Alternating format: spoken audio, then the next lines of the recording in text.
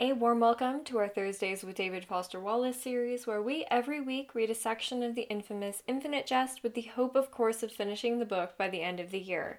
Today's section is pages 418 to 461 in the 20th anniversary Back Bay Books edition of the text, published by Little Brown and Company.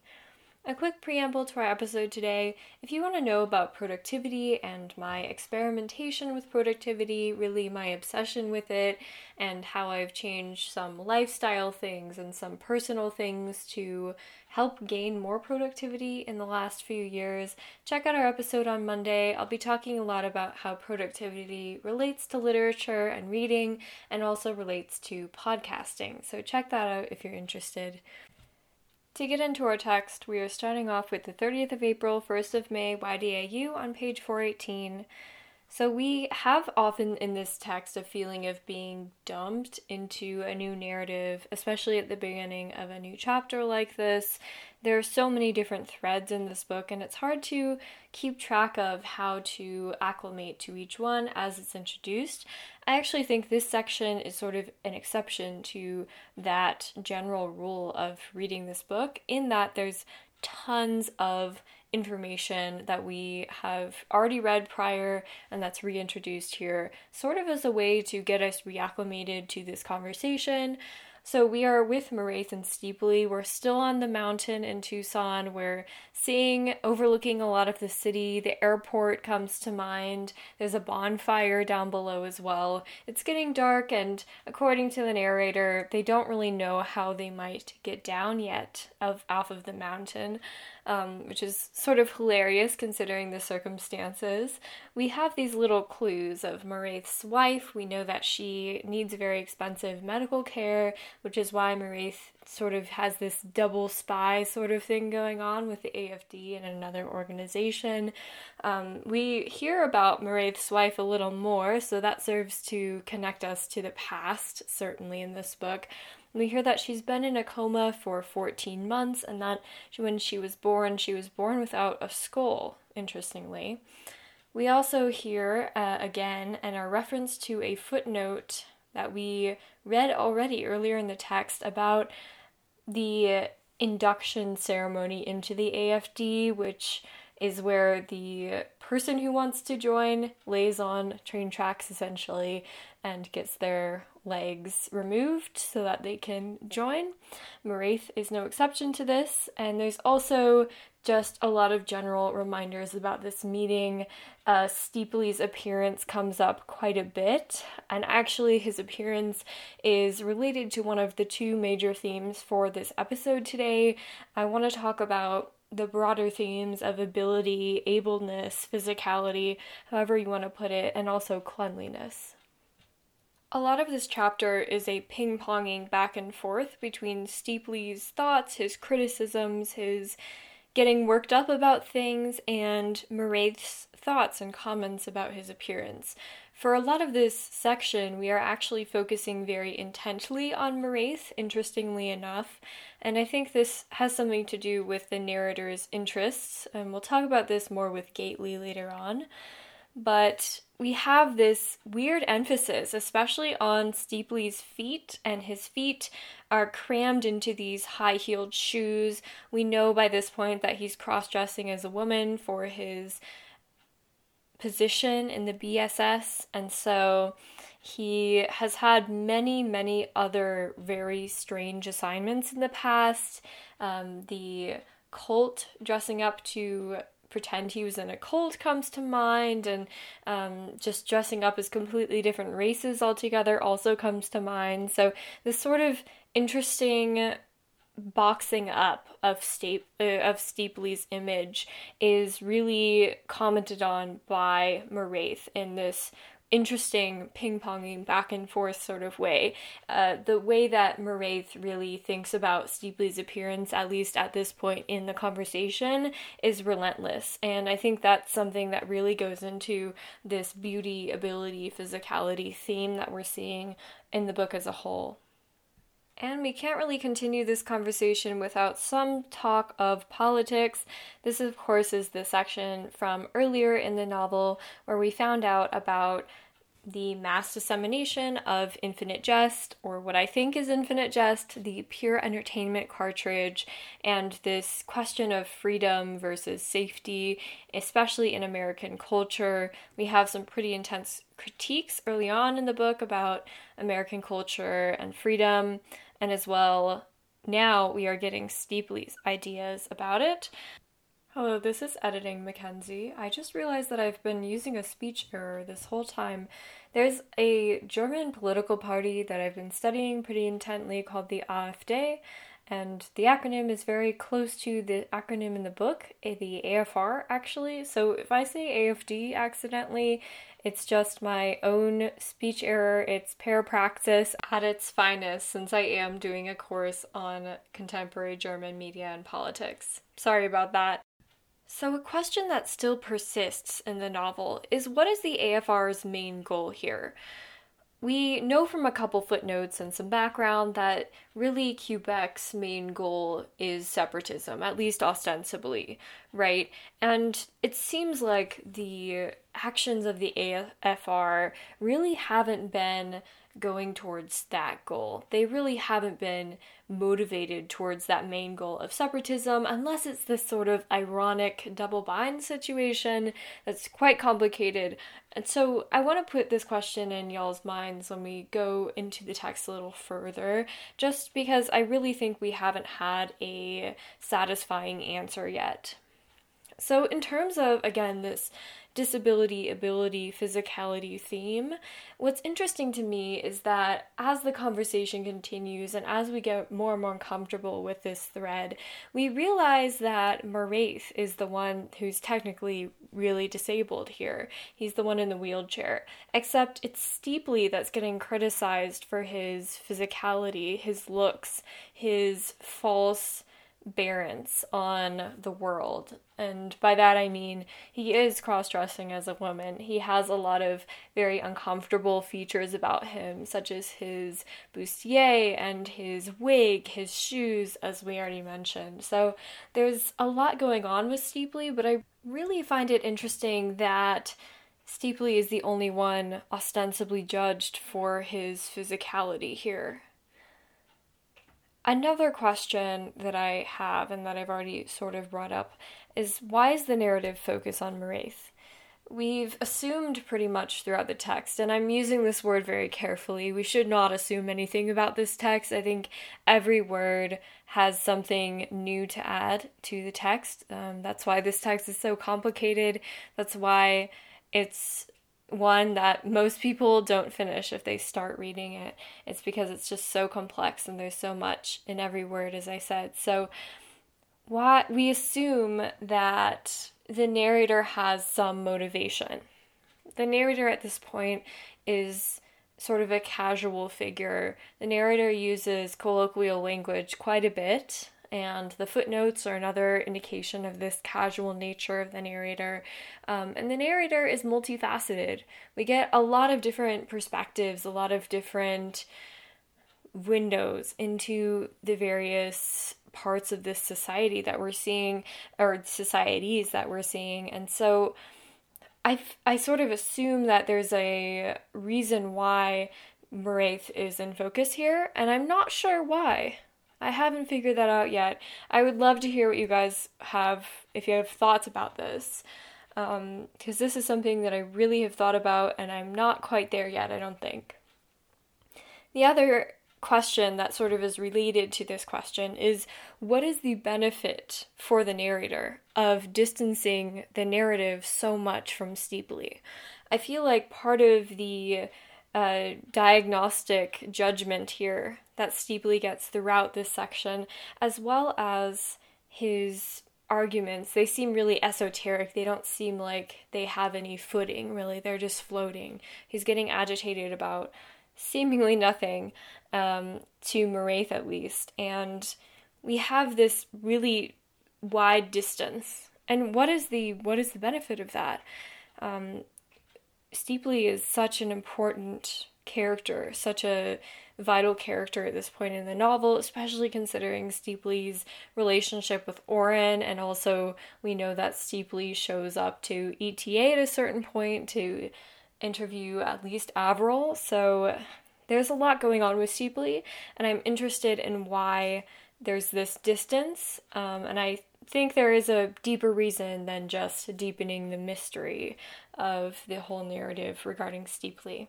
So that's another thing you guys can let me know about in the comments on. The last part of Steeply and Moraith's conversation is on American culture. Again, this has a lot to do with the political side of their conversation. They really talk about freedom and pleasure versus pain, especially in entertainment. And they're talking, I think, indirectly here about Infinite Jest, or what I think is the cartridge that entertains someone infinitely, as we saw with the medical attaché and the police people.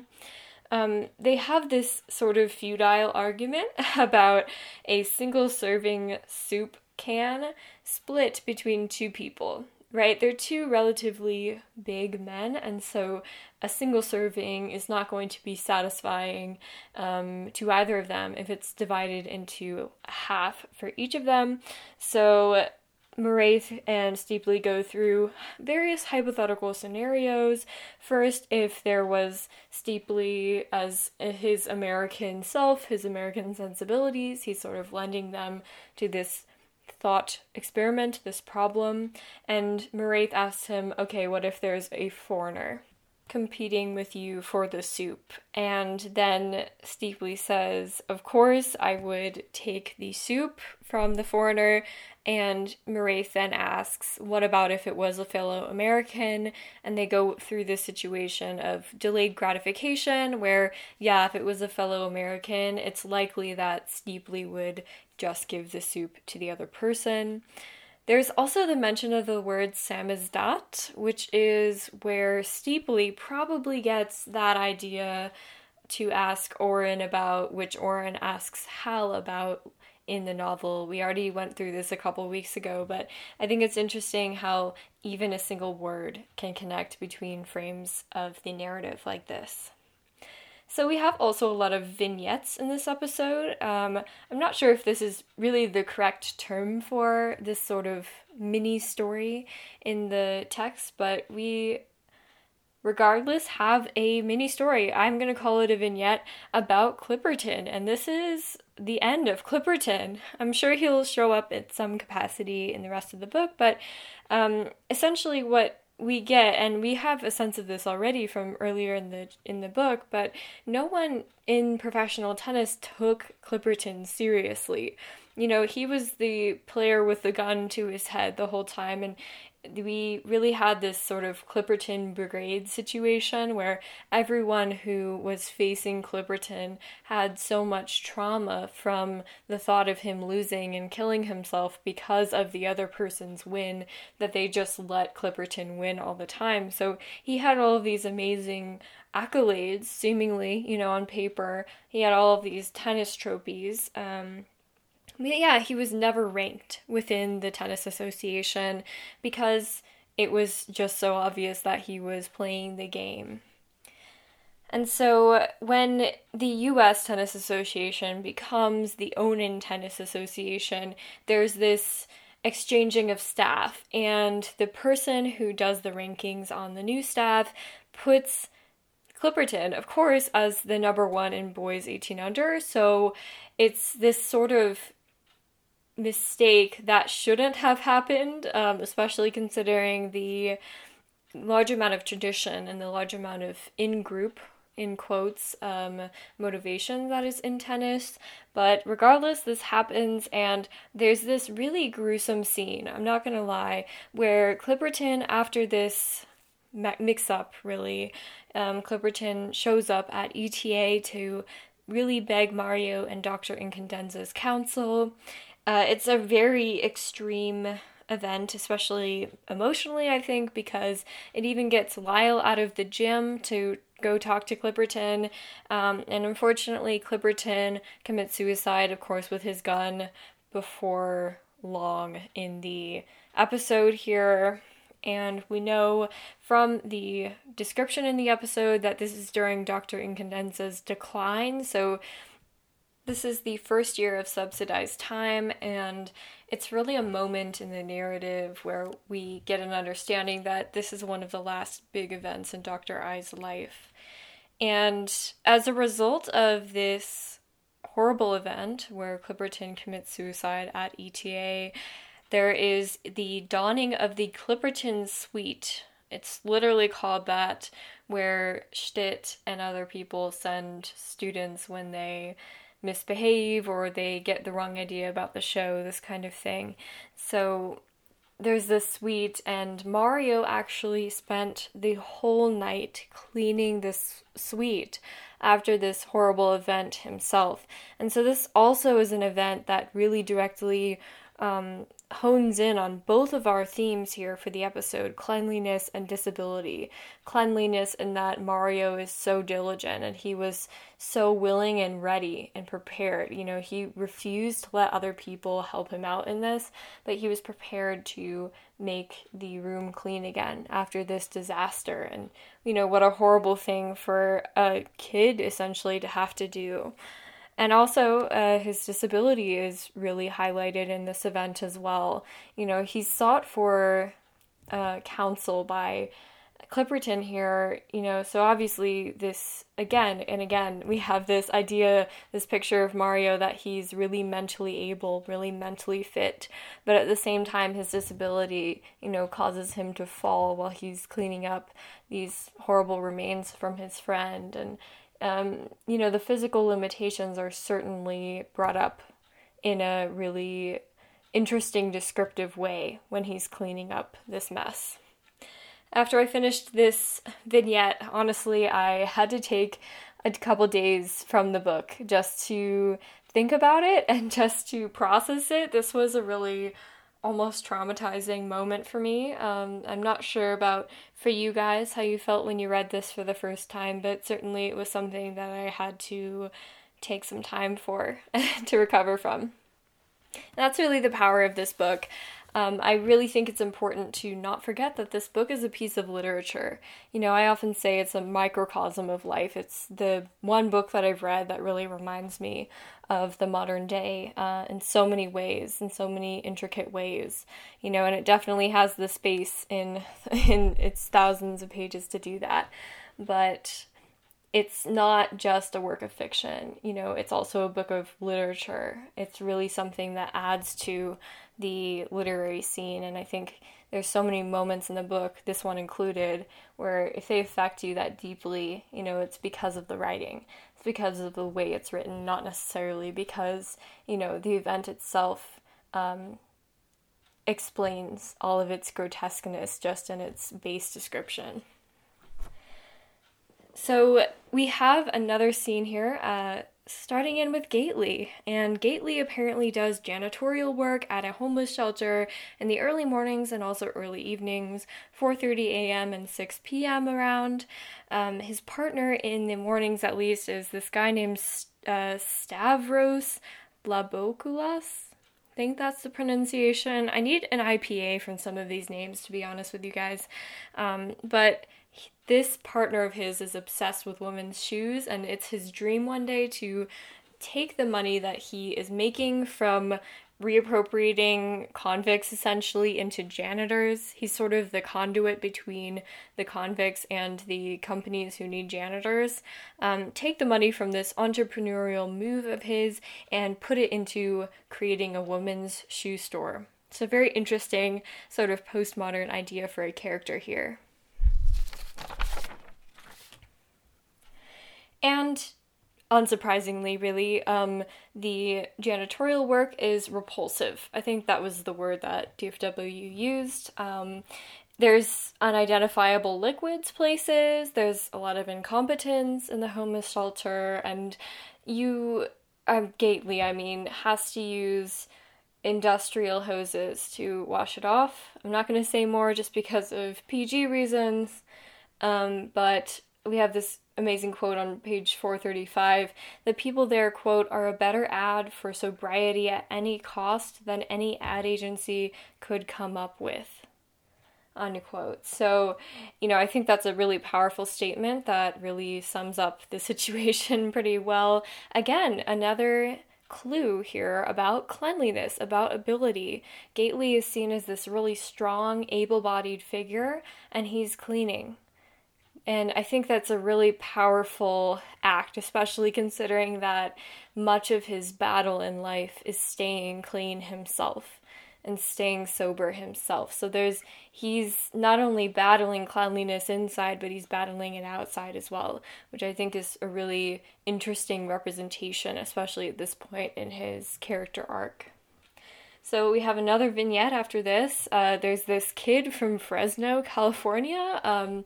He wins this tournament out of nowhere. It's sort of a Clipperton-esque story, and he drinks this quick drink after winning this tournament, and the quick drink in the kitchen apparently was for his father's work. I think the term was drafting that they used. There was some architecture, some blueprint drawing involved, and honestly, it's this really postmodern scene where all 8 of the subsequent family members also come down. They're just coming down one after the other, trying to resuscitate each newly deceased family member from the poison. So essentially what happens is the kid drinks the poison, keels over and dies. The father comes up, tries to resuscitate him with CPR, gets the poison himself. The mother comes, etc., etc. If you really think hard about the scene, how could they ensure each family member that there's this chain, like the book describes, that there's this chain of family members, like the newly deceased person is automatically targeted? I just don't think legitimately and realistically that that's the case, but I think that's what makes this section postmodern. So I think a lot of this book is also piecing out the postmodern bits, and why is this postmodern? You really have to question it and sort of find the sheep in wolf's clothing here. Back at ETA, we have Dr. Dolores Rusk, our first real description of her. We have actually heard mention of her previously. I remember writing Rusk, like in all caps, ! Question mark. So she has been in the text before, but this is finally her moment, her description, and she is the psychiatrist at ETA. There's a description that every major tennis academy has to have a professional psychiatrist on board, especially considering just the amount of mental endurance that these kids have to develop over their tennis careers, especially at such a young age. And the book describes her as a little worse than useless, just because she is not great at what she does. It seems like she doesn't really listen, and she is quite accusatory. She just sort of relays back, what the last person has said to her. And so, she's not helpful. And actually, Avril herself, Lyle, a couple other, there was a chef, I think, in the cafeteria. Those people are actually the real psychiatrists at ETA, funnily enough, the people who really pick up the problematic cases. So again, we have this question of fame coming up. This is sort of a 1B sort of theme in terms of the beauty, physicality theme that we're talking about in this episode. And handling fame psychologically is really hard, as I just mentioned, especially for young kids at this age, with this angle of looking at the show from a distance at first and then from very close up. We had the situation last week with La Manchu, seeing Lyle about his issues with fame, cutting out pictures from tennis magazines, etc., etc. And now we get this different angle at the issue, which is John Wayne, and how he sort of takes fame very stoically. He takes it pretty well in the narrator's view here. And that's interesting to me because we have this continuation of the same issue, except now we're looking at a more successful case than we were before. There is, to me, it's a sudden shift back to Mario's film here on I-Day. A real dialogue we get with Gentle. That was Yoda speak. Yay! Last time, Gentle was hooked up on pure oxygen and could not communicate. Finally, we get some actual communication with Gentle, but again, a warning, we must remember that these are puppets in Mario's film. We can't get too caught up in the true or false politics of the film. It is very in-depth, it is very detailed, and oftentimes you can get caught up in the little things and forget the broader scope of the issue, which is this 48-minute film. So we get some terminology right off the bat, which I think is really important. So this term, territorial reconfiguration, is the great concavity. This is the crux of the cleanliness theme in this section. This is the area of land that the US actually gave to Canada, and they are using it essentially just to dump a bunch of toxic waste on, and they want Canada to have it to save face, essentially. The US does. Thankfully, Gentle is lucid, but he is in this porta bubble, which I find really interesting. So he's not on pure oxygen this time, but he is in this glass bubble. And he also has this huge mask on. So he's sort of masked. I guess it's this sort of physical impediment for him. And there's a scene in the movie where something gets thrown at the bubble and people are, pretty amused about that. So again, even the leader of America, or Onan at this time, has these physical sort of impediments that are coming from inside, really. He has this problem with cleanliness, so he puts physical impediments on himself to become clean, and he's dictating cleanliness, really, to the rest of the country, and giving the dirt, giving the real problems to Canada here.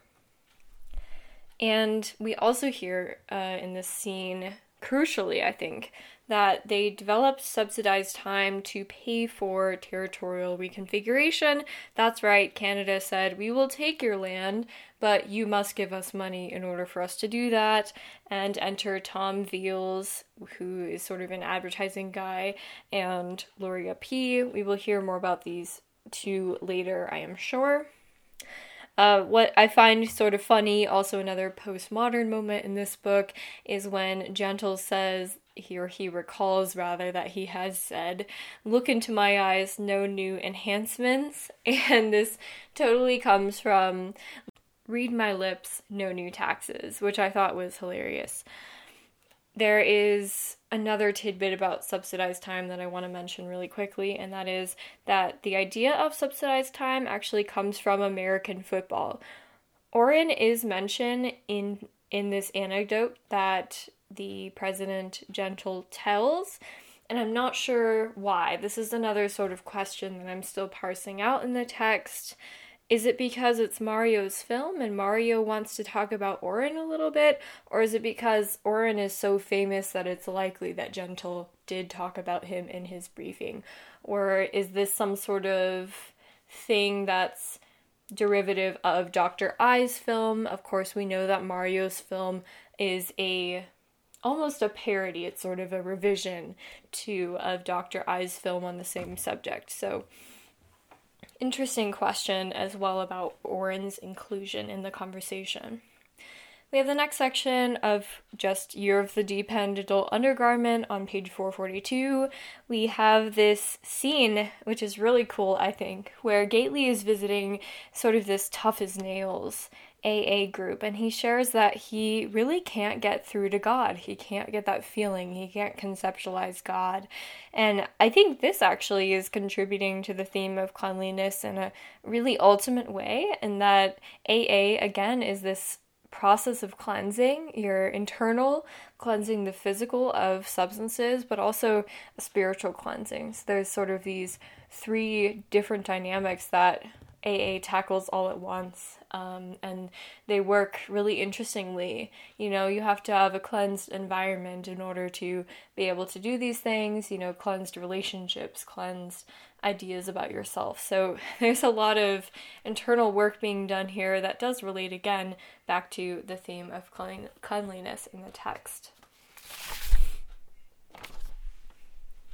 And there's also this idea that, and I may be pushing the cleanliness thing too far, I just really think that it's such a prevalent theme. I was thinking about this as I was writing this episode, and I just kept finding different vignettes and different parts of the narrative that really connected back, at least in my thoughts. So, you know, you can let me know in the comments if you think that I'm really pushing this too far. But there's also a moment in the text on page 4 to 46 where it talks about how there's pain in addiction and there's pain in sobriety after you have addiction, no matter what. And this is something that AA fails to mention when they enroll you in their program, or you get enrolled rather in the program. And there's a quote that says, quote, "At least this sober pain has a purpose." So here's where I really had an aha moment that I was really happy about. This week was quite hard for me in terms of parsing things out from the text. I think we're in a really liminal period in the text, a really intermediary section. So it was quite hard for me to conceptualize a lot of these things. And, you know, I think the worst crime in the world at this point would be to process things too early, or in other words, to process things without enough information. So I'm trying to refrain from doing that and really sticking to what we see in the text and what we know in the text, except for this one point, which is there's this line about where there's a saying in AA where they say, don't worry, you know, if you don't get in touch with your feelings will get in touch with you. And this reminded me of the parallels between Hal and Kate Gompers. I'm talking, of course, about the one section near the beginning of adult Hal, who is addicted to weed, and Kate Gompers, who's addicted to weed in a very similar way, actually, and how their minds are confronting each other in very different ways about these substance issues.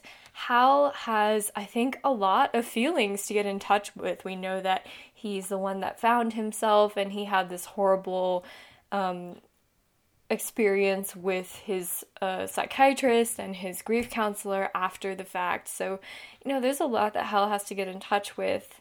And I think the bottom line here is, you know, it's been suggested to me several times by different commenters, different professors and people I've talked to about this text, that the narrator is Dr. Incandenza. And so for me, if the narrator is Dr. Incandenza, then Dr. I would probably care about Hal's recourse from drugs, his recovery from drugs, which is why the narrator focuses so much on Gately, because Gately has been the really successful case in this novel thus far of getting over substance abuse. So I think this is another piece of evidence that would suggest or go towards suggesting that Dr. Incandenza himself is the narrator of the text and has been referring to himself in third person the entire time, because he would, hopefully, at least one would assume, you know, and I don't want to assume, again,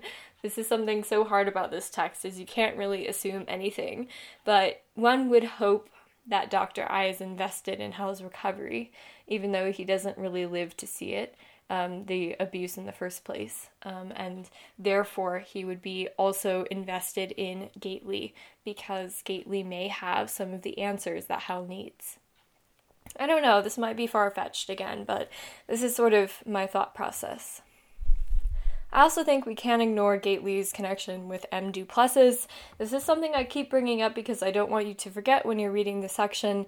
In the beginning of this section for this episode, there was mention of M. Duplessis as well. So M. Duplessis is not going away, even though he is dead and he was killed by Gately. Many people also say that, you know, this book isn't satisfying because the narrative threads don't connect well enough at the end, and I think that little things like this M. Duplessis thing make a world of difference in terms of how people view the text after they're done with it. I think as many small details as we can pick up in the text as we're reading, this is why we're reading only 40 pages a week or less, the better. And, I really think it's the small details as well as a good sense of the zoomed out picture of this text that really make it successful. Continuing on with our focus on Gately here, he has a backstory, of course, and we get his backstory here. His mother and, to a certain extent, I think his MP stepdad were alcoholics when he was growing up. And so there was a lot of abuse involved, abuse from the NP to his mother, and I think also some emotional abuse from his parents to himself. And he started drinking reportedly at age 11. And his mother also got, a diagnosis for essentially what was alcohol poisoning, and, liver disease. And he's haunted by these things now. This is part of the feelings getting in touch with him. These are things that are haunting for him. And, I can't help but remember his dream earlier in the novel with the meat hooks when he's in the church basement and people are, kneeling down, and we see that he has problems sort of with this higher power notion. So the meat hooks really are a great visual, I think, for articulating his sense of God, the sense of punishment almost, the sense of oblivion. And I think, this dream is also going to come up again and again. The next section is Very Late October, YDAU, on page 449. This is interesting because this is another section that has sort of a seamless transition between sections. Gately, we leave off with him, and he's dreaming about the sea, and it's this sort of abstract dream about his circumstances. And Hal is also dreaming in the beginning of this section, and he has a dream about his teeth essentially rotting and turning into shards, and he's like losing his teeth, and it's, painful, horrendous experience. And Hal's dream, I think, is probably, if I were to psychoanalyze him really quick here, linked to his own recognition of addiction. We already know he has some tobacco addictions. He is already using marijuana recreationally, but obsessively, and that's the key here, is his obsession behind the secrecy, his obsession behind using. We also get this interesting point about WYYY. Madame Psychosis is, of course, missing. She's in rehab at this point, most likely, or recovering from her overdose. And Mario is very agitated about this, and it's very out of character for him. We know a lot about Mario at this point. We're learning more every frame, really, and Mario had the opportunity to go to the studio where Madame Psychosis was recorded. As we know, Mario is really interested in Madame Psychosis. I think part of it is the disabilities. I think part of it sort of feeds his intellect a little bit. He's interested in the concepts and the way that Madame Psychosis presents, as are a lot of people in Boston at this time. And he saw that Madame Psychosis used a screen to even record her shows. And so again, this is another link to this physicality, disability sort of theme that we're looking at here in today's episode. At first, I thought maybe Mario is liberal about this issue of disability. He wants people to be proud of their disabilities and not hide them through screens and things, especially considering Mario's encounter with wearing a veil himself, which Hal vehemently disagreed with, and hence why he doesn't wear a veil. But, now I'm starting to think that Mario might know or have a sense of who Madame Psychosis is, and maybe is frustrated because he wasn't able to visually confirm that it was who he thinks she is. He must know about Joelle. There's some mention in the text of his relationship and his exposure to her, but I really think at this point it is possible, and I think that might be the source of his agitation, rather than sort of a liberal view. But what do you guys think about this? I'm really curious as to if you have any other thoughts or any other angles for this issue. Our next section is the 9th of November, YDAU, on page 450. So we start out with this overcapacity issue of girls at ETA. It's really not an issue so much as a logistical problem where they don't have enough girl dorms, so some girls have to room with the boys. And, they're not in the same rooms, but they might have to do a co-ed bathroom situation, which parents don't like. It's a mess. There's a really great quote that I'm not going to read out loud since it's too long, but it's on page 451. It's about CT. It's a huge long sentence, one of these amazing masterpiece sentences that DFW is really known for, and I think it's a really good connection between CT and Dr. I. It's sort of not pitting them against each other, but really comparing them in an interesting way, which I really appreciated when I was going through and reading. So if you're interested, go look at that quote on page 451.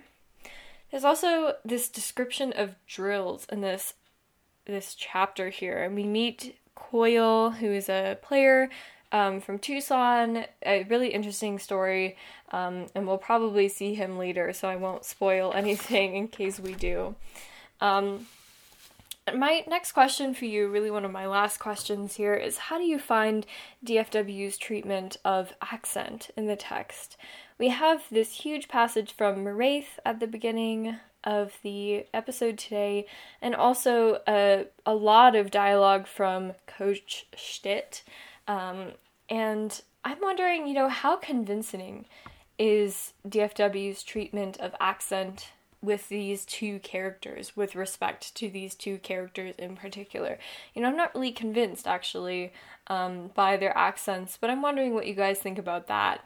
And I think, Stitt is supposed to be German, and so there's some indications here and there that I think really do point to his accent, but I almost wish that DFW did more with cadence and with rhythm and things of that nature, where I would get a really good sense of what these accents sounded like, because it's really hard for me to conceptualize them in my head as they're written.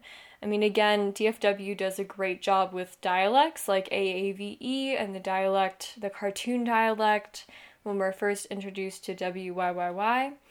But these two accents I just take issue with in particular, and I'm totally open to what you guys think as well.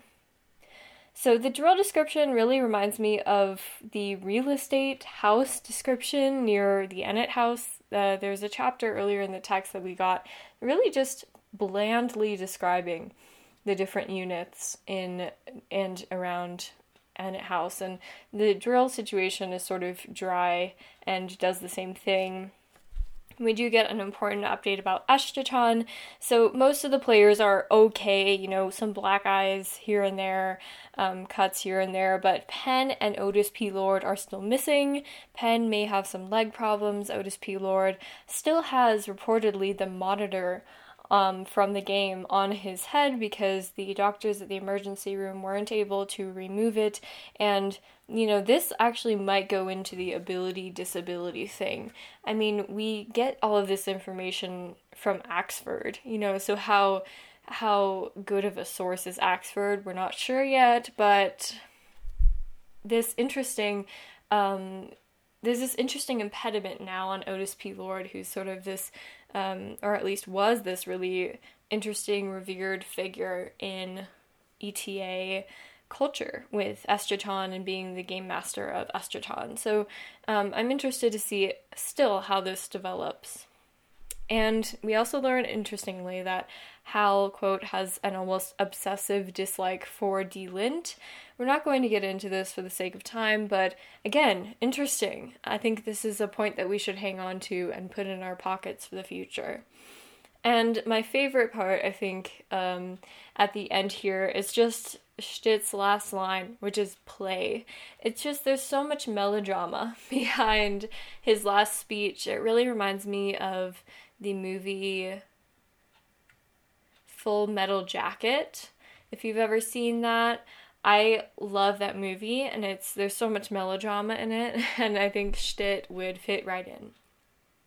And my last little monologue note for today, before we wrap up, is, I wanted to mention that there really aren't many disciplines where the players or the students constantly ask for embarrassment and feedback as often as people do in sports and in music.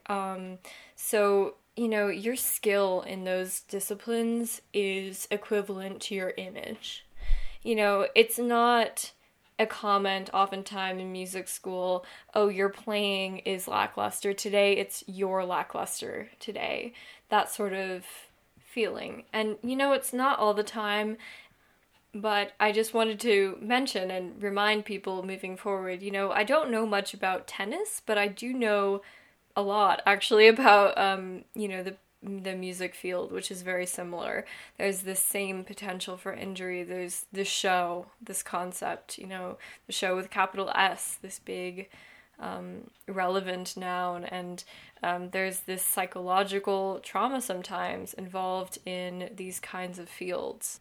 So I do have a deep understanding of what these kids might be going through, which I think is an important sentiment to have as you're going through this book, is to maybe do a little bit of research, read a couple articles. There are tons of articles that I've linked in previous episodes about tennis, about the psychological ramifications of things. So if you have any interest in that, I would definitely seek some of these resources that might help you get a better sense of the emotional and physical impact of this kind of field. So that's it for today. A very long episode. Apologies if you guys like shorter episodes. There was just a lot to get through, and I think the overarching themes in this episode were really important to note, especially since I do feel like this is an intermediary chapter where we are still gathering information to make our next set of predictions. So thank you guys so much again for listening, and I hope to see you on Monday's episode. If you enjoyed the discussion and would like to hear more from us, there is a show and a series for everyone, so I'd recommend checking out our website, relevanceofliterature.com, under the Ongoing Series tab for links to our entire back catalog of episodes. We also have a couple of open surveys that you can find through the links in the description, so if you have 3 minutes while you're waiting in line somewhere, we would very much appreciate your feedback on our show. Thank you so much for tuning in to this episode, and we'll see you next time.